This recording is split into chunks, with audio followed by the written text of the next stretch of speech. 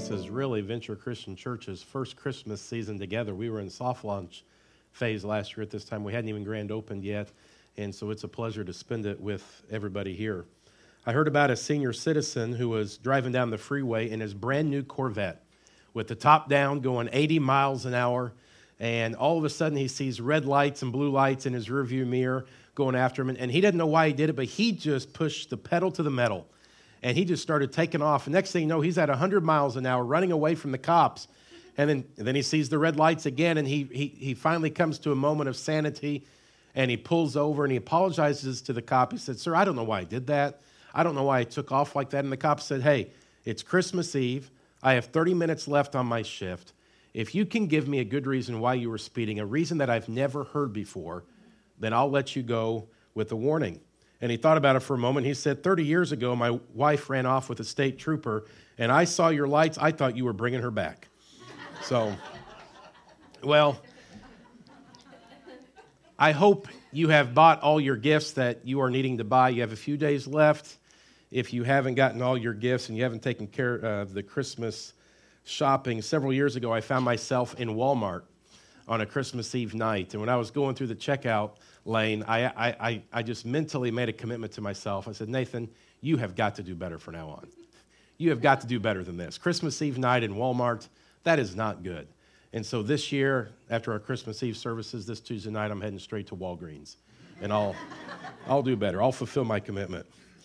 Christmas gifts are complicated, aren't they? And if you have kids, you know this. They're complicated. There is a point in a kid's life when all of a sudden they are committed to equal distribution.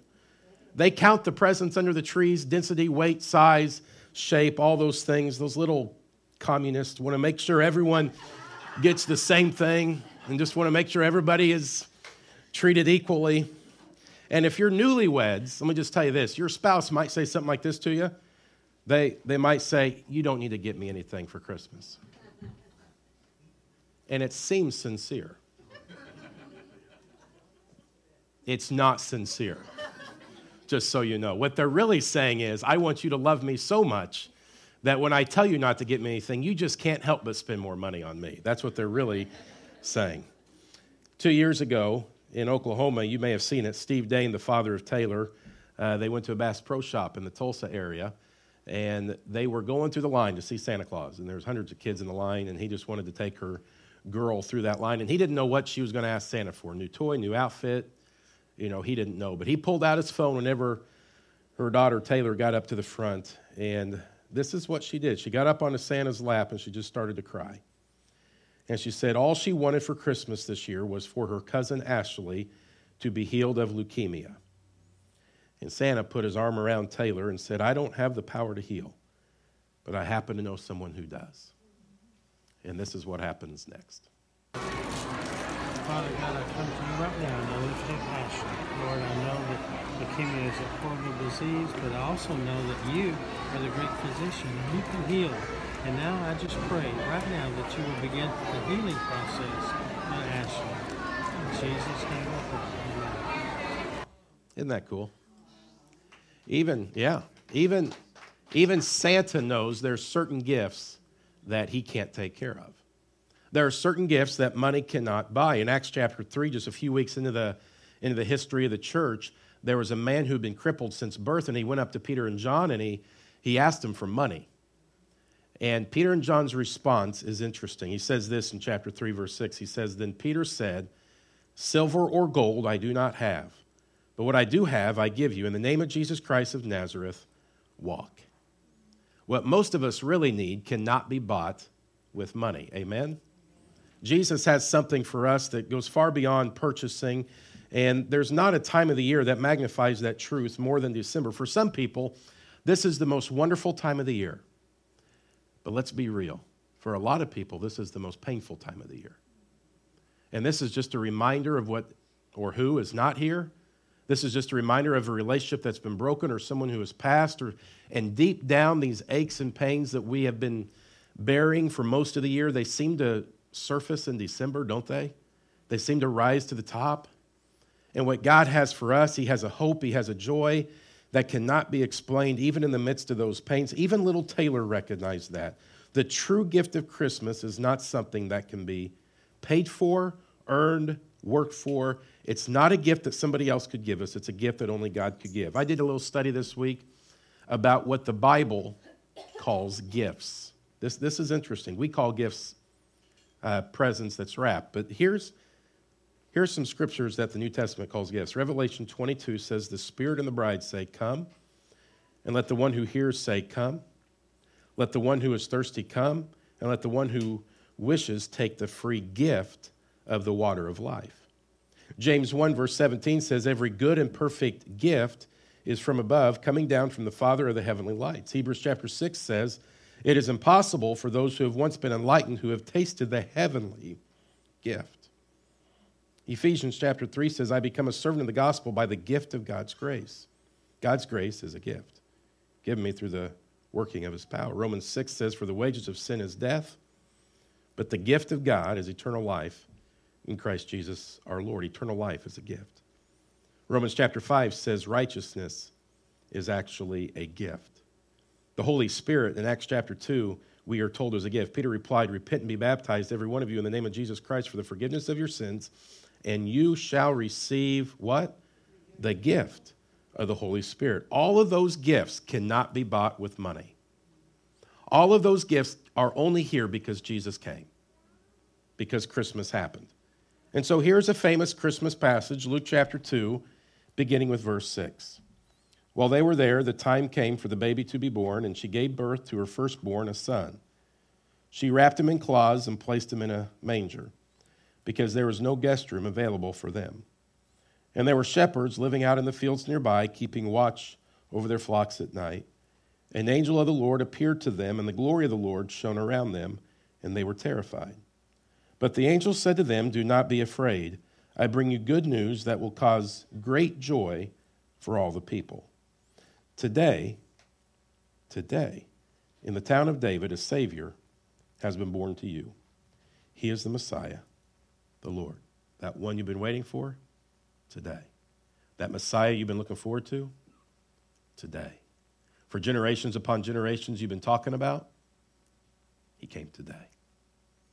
At that moment, our calendars changed. Have you ever thought about that? Our calendars are divided based on the birth of Christ. There's BC and there's AD. There's before Christ and there's some Latin word that AD stands for that I have no idea what it means. But to me, thank you, Jim. Thank you for that. And I still don't know what it is. But there's before Christ and after Christ. In my mind, our calendars were set right there at verse 11. Have you ever thought about this? Most of human history lived on the other side of Christmas. There's two sides of Christmas. There's the before and after. Most of human civilization has not lived on this side of Christmas. Most of human history has lived on the other side of Christmas.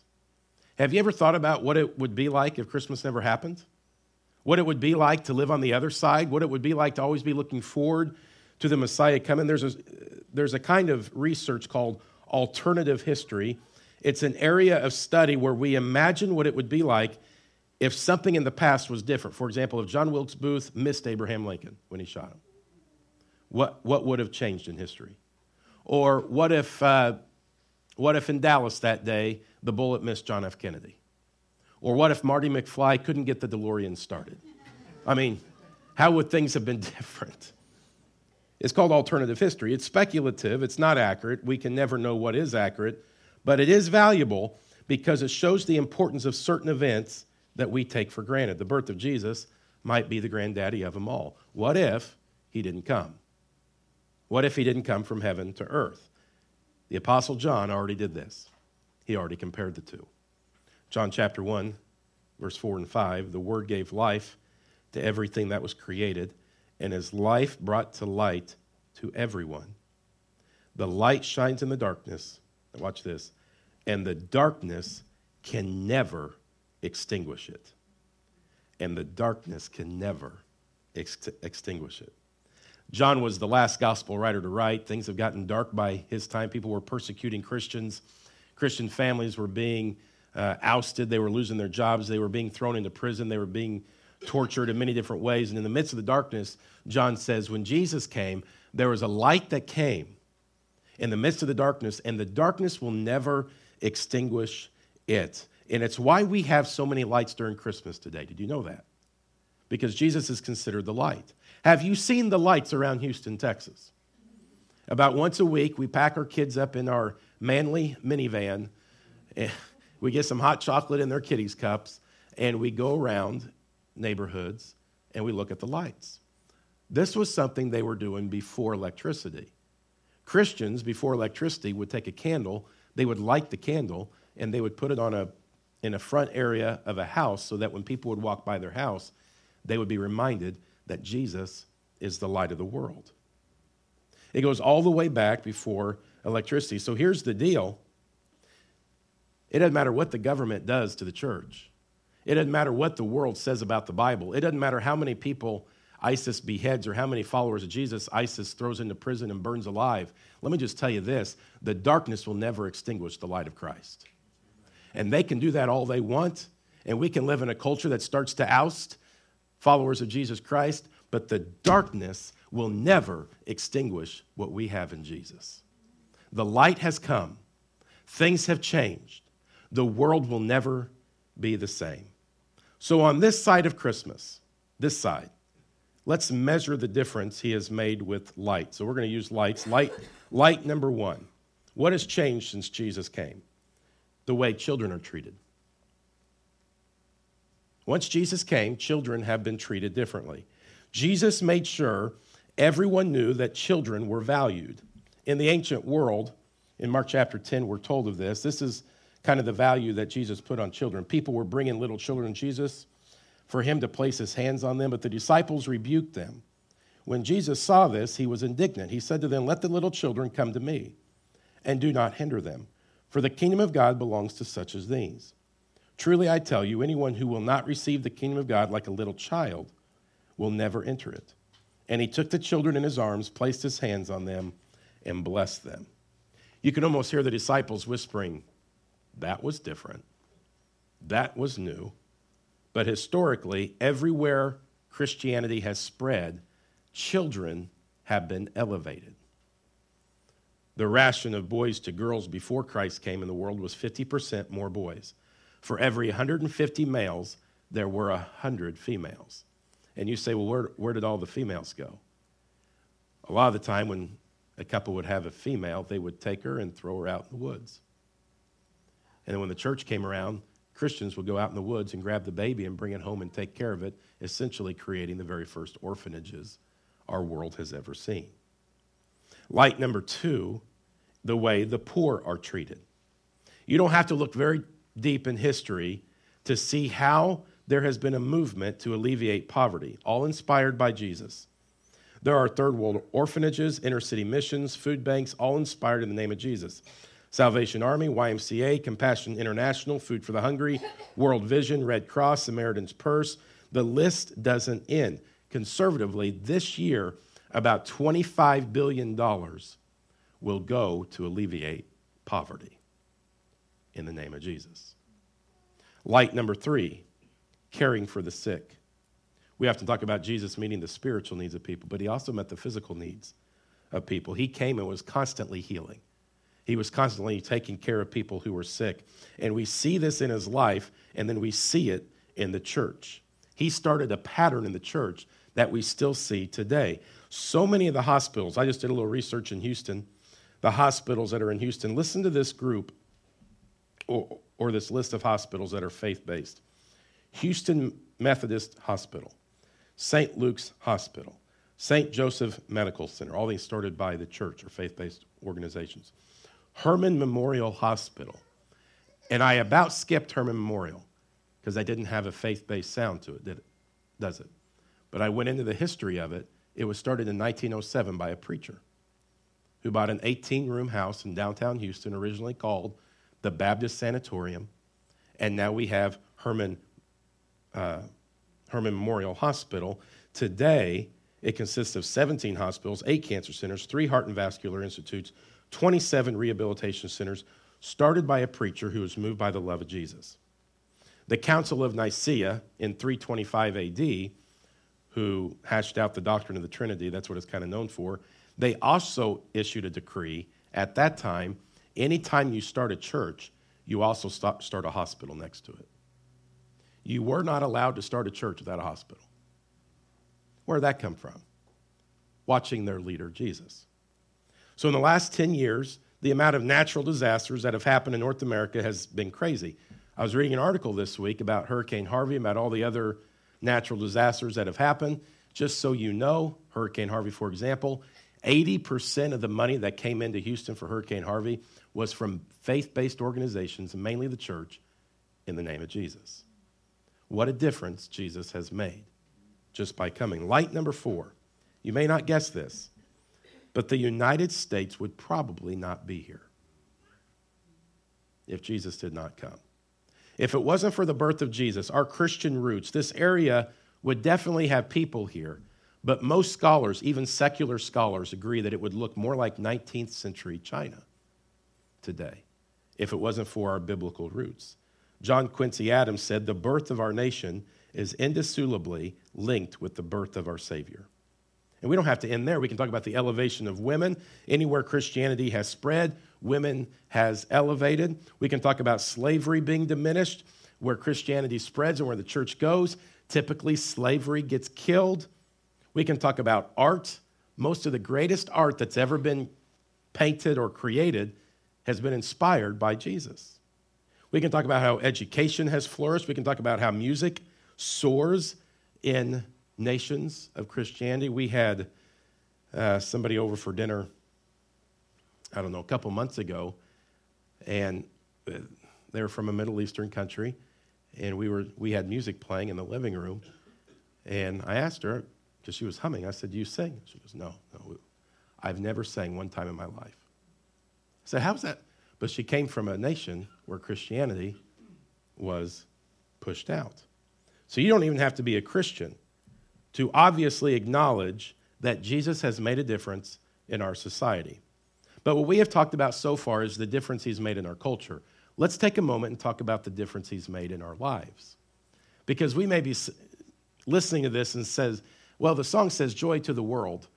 And yeah, that says joy to the world. It doesn't say joy to me. I still have a lot of darkness in my life, Nathan. I don't know if Jesus coming has made a big difference in my life. And sometimes we hear the sermons, we hear the songs, and it sounds too good to be true. But we can describe the difference Jesus has made with an ornament. We call those first 4 lights. Let's call this one an ornament. An ornament is something that makes something attractive. And has Jesus made us more attractive by entering our lives? He has. So let me give you some examples. Mez McConnell went from 20 years of murdering people, stabbing people, being in prison for most of his life, but he met Jesus while he was in prison. And when he got out, he started churches in northern Scotland. Today, he is the senior minister of a church in Scotland, and he's starting churches all over the rest of Scotland. What God did was take something broken and make it new. He redeemed it. He took the bad and he made good from it. He took the broken and he made it beautiful. I wonder if God has redeemed something for you. Has he done that for you? Amen. Has he ever taken something bad and made it good? Just take a moment, raise your hand if he's ever done that for you, and keep your hand up, and I want you to look around. If God ever's taken something broken and made it beautiful, look at the difference Jesus has made in our lives. I can tell you about a story of a couple who battled infertility. Miraculously, they actually got pregnant. They had a baby boy, but the baby boy died of a drowning accident at a young age. And so that was it. No more babies because she was infertile. But today, she has 2 more kids. And the doctors say she never should have had any. Well, what happened? God took the impossible, and he made it possible. He took a pain, and he brought joy. God does that in our life. If Jesus is someone that you have turned to in times of despair like that couple did, that couple ran to Jesus, that couple got themselves in a church like they'd never been in church before, that couple started serving the Lord, and then God blessed them with 2 children. Raise your hand if you've ever turned to Jesus in times of despair. Just keep your hands up if you've ever done that. And he's given you a strength that you can't describe. Look around. Look at all the differences that Jesus has made in our personal life.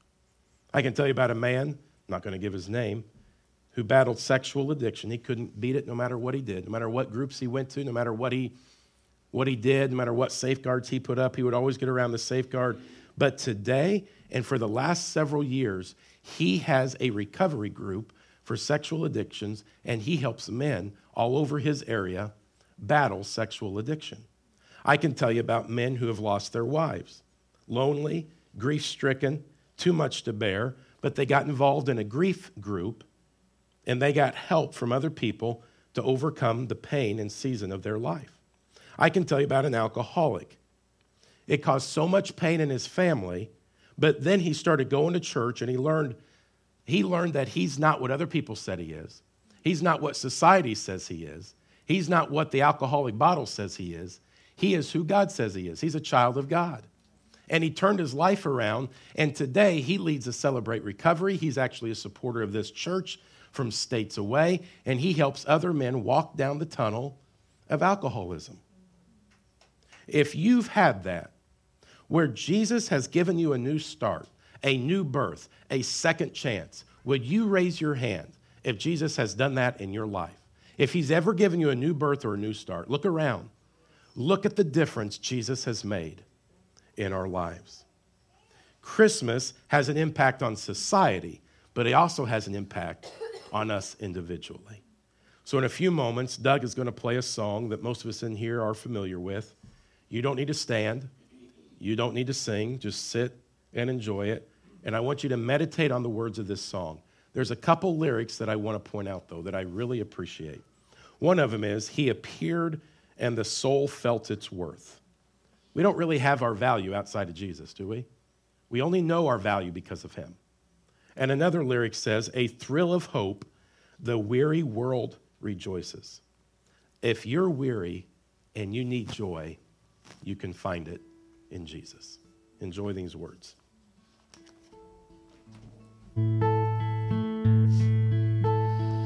Holy night, the stars are brightly shining. It is a night of our dear Savior's birth. Long lay the world in sin and error pining, till he appeared and the soul felt its worth. A thrill of hope, the weary world rejoices, for yonder breaks a new and glorious morn. Fall on your knees, oh, hear the angel voices, oh, night divine, oh, night when Christ was born, oh, night divine,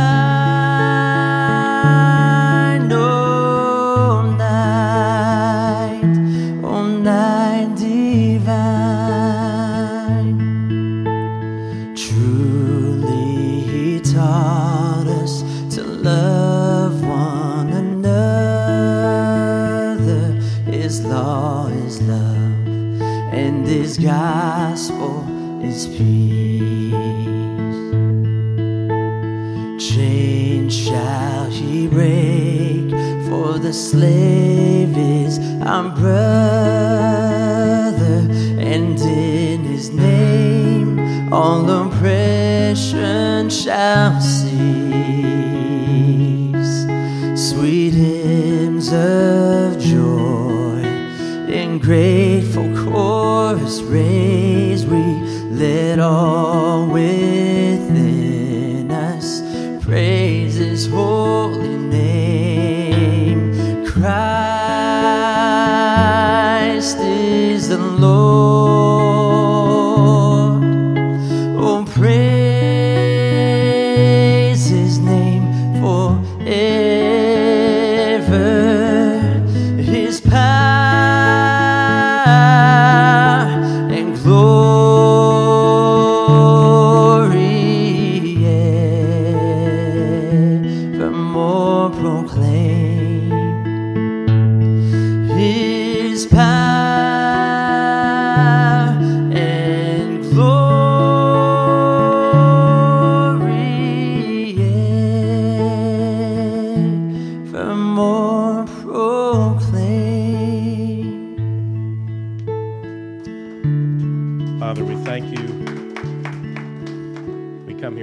grateful for the birth of Christ, where the world was changed, our lives were changed forever, and we have no way to say thank you enough. We live on this side of Christmas, but most of human civilization lived on the other side. They were looking forward to it. They couldn't wait for the day. They would talk about it. Can you imagine what it will be like when the Messiah comes? And I don't think they could have imagined the difference he made. And the difference he has made in lives, even in this room, as everybody's hands go up when we talk about having a second chance, having a new birth. You have made an amazing impact on us. And we want to say thank you during this Christmas season. It is in Jesus' name we pray. Amen.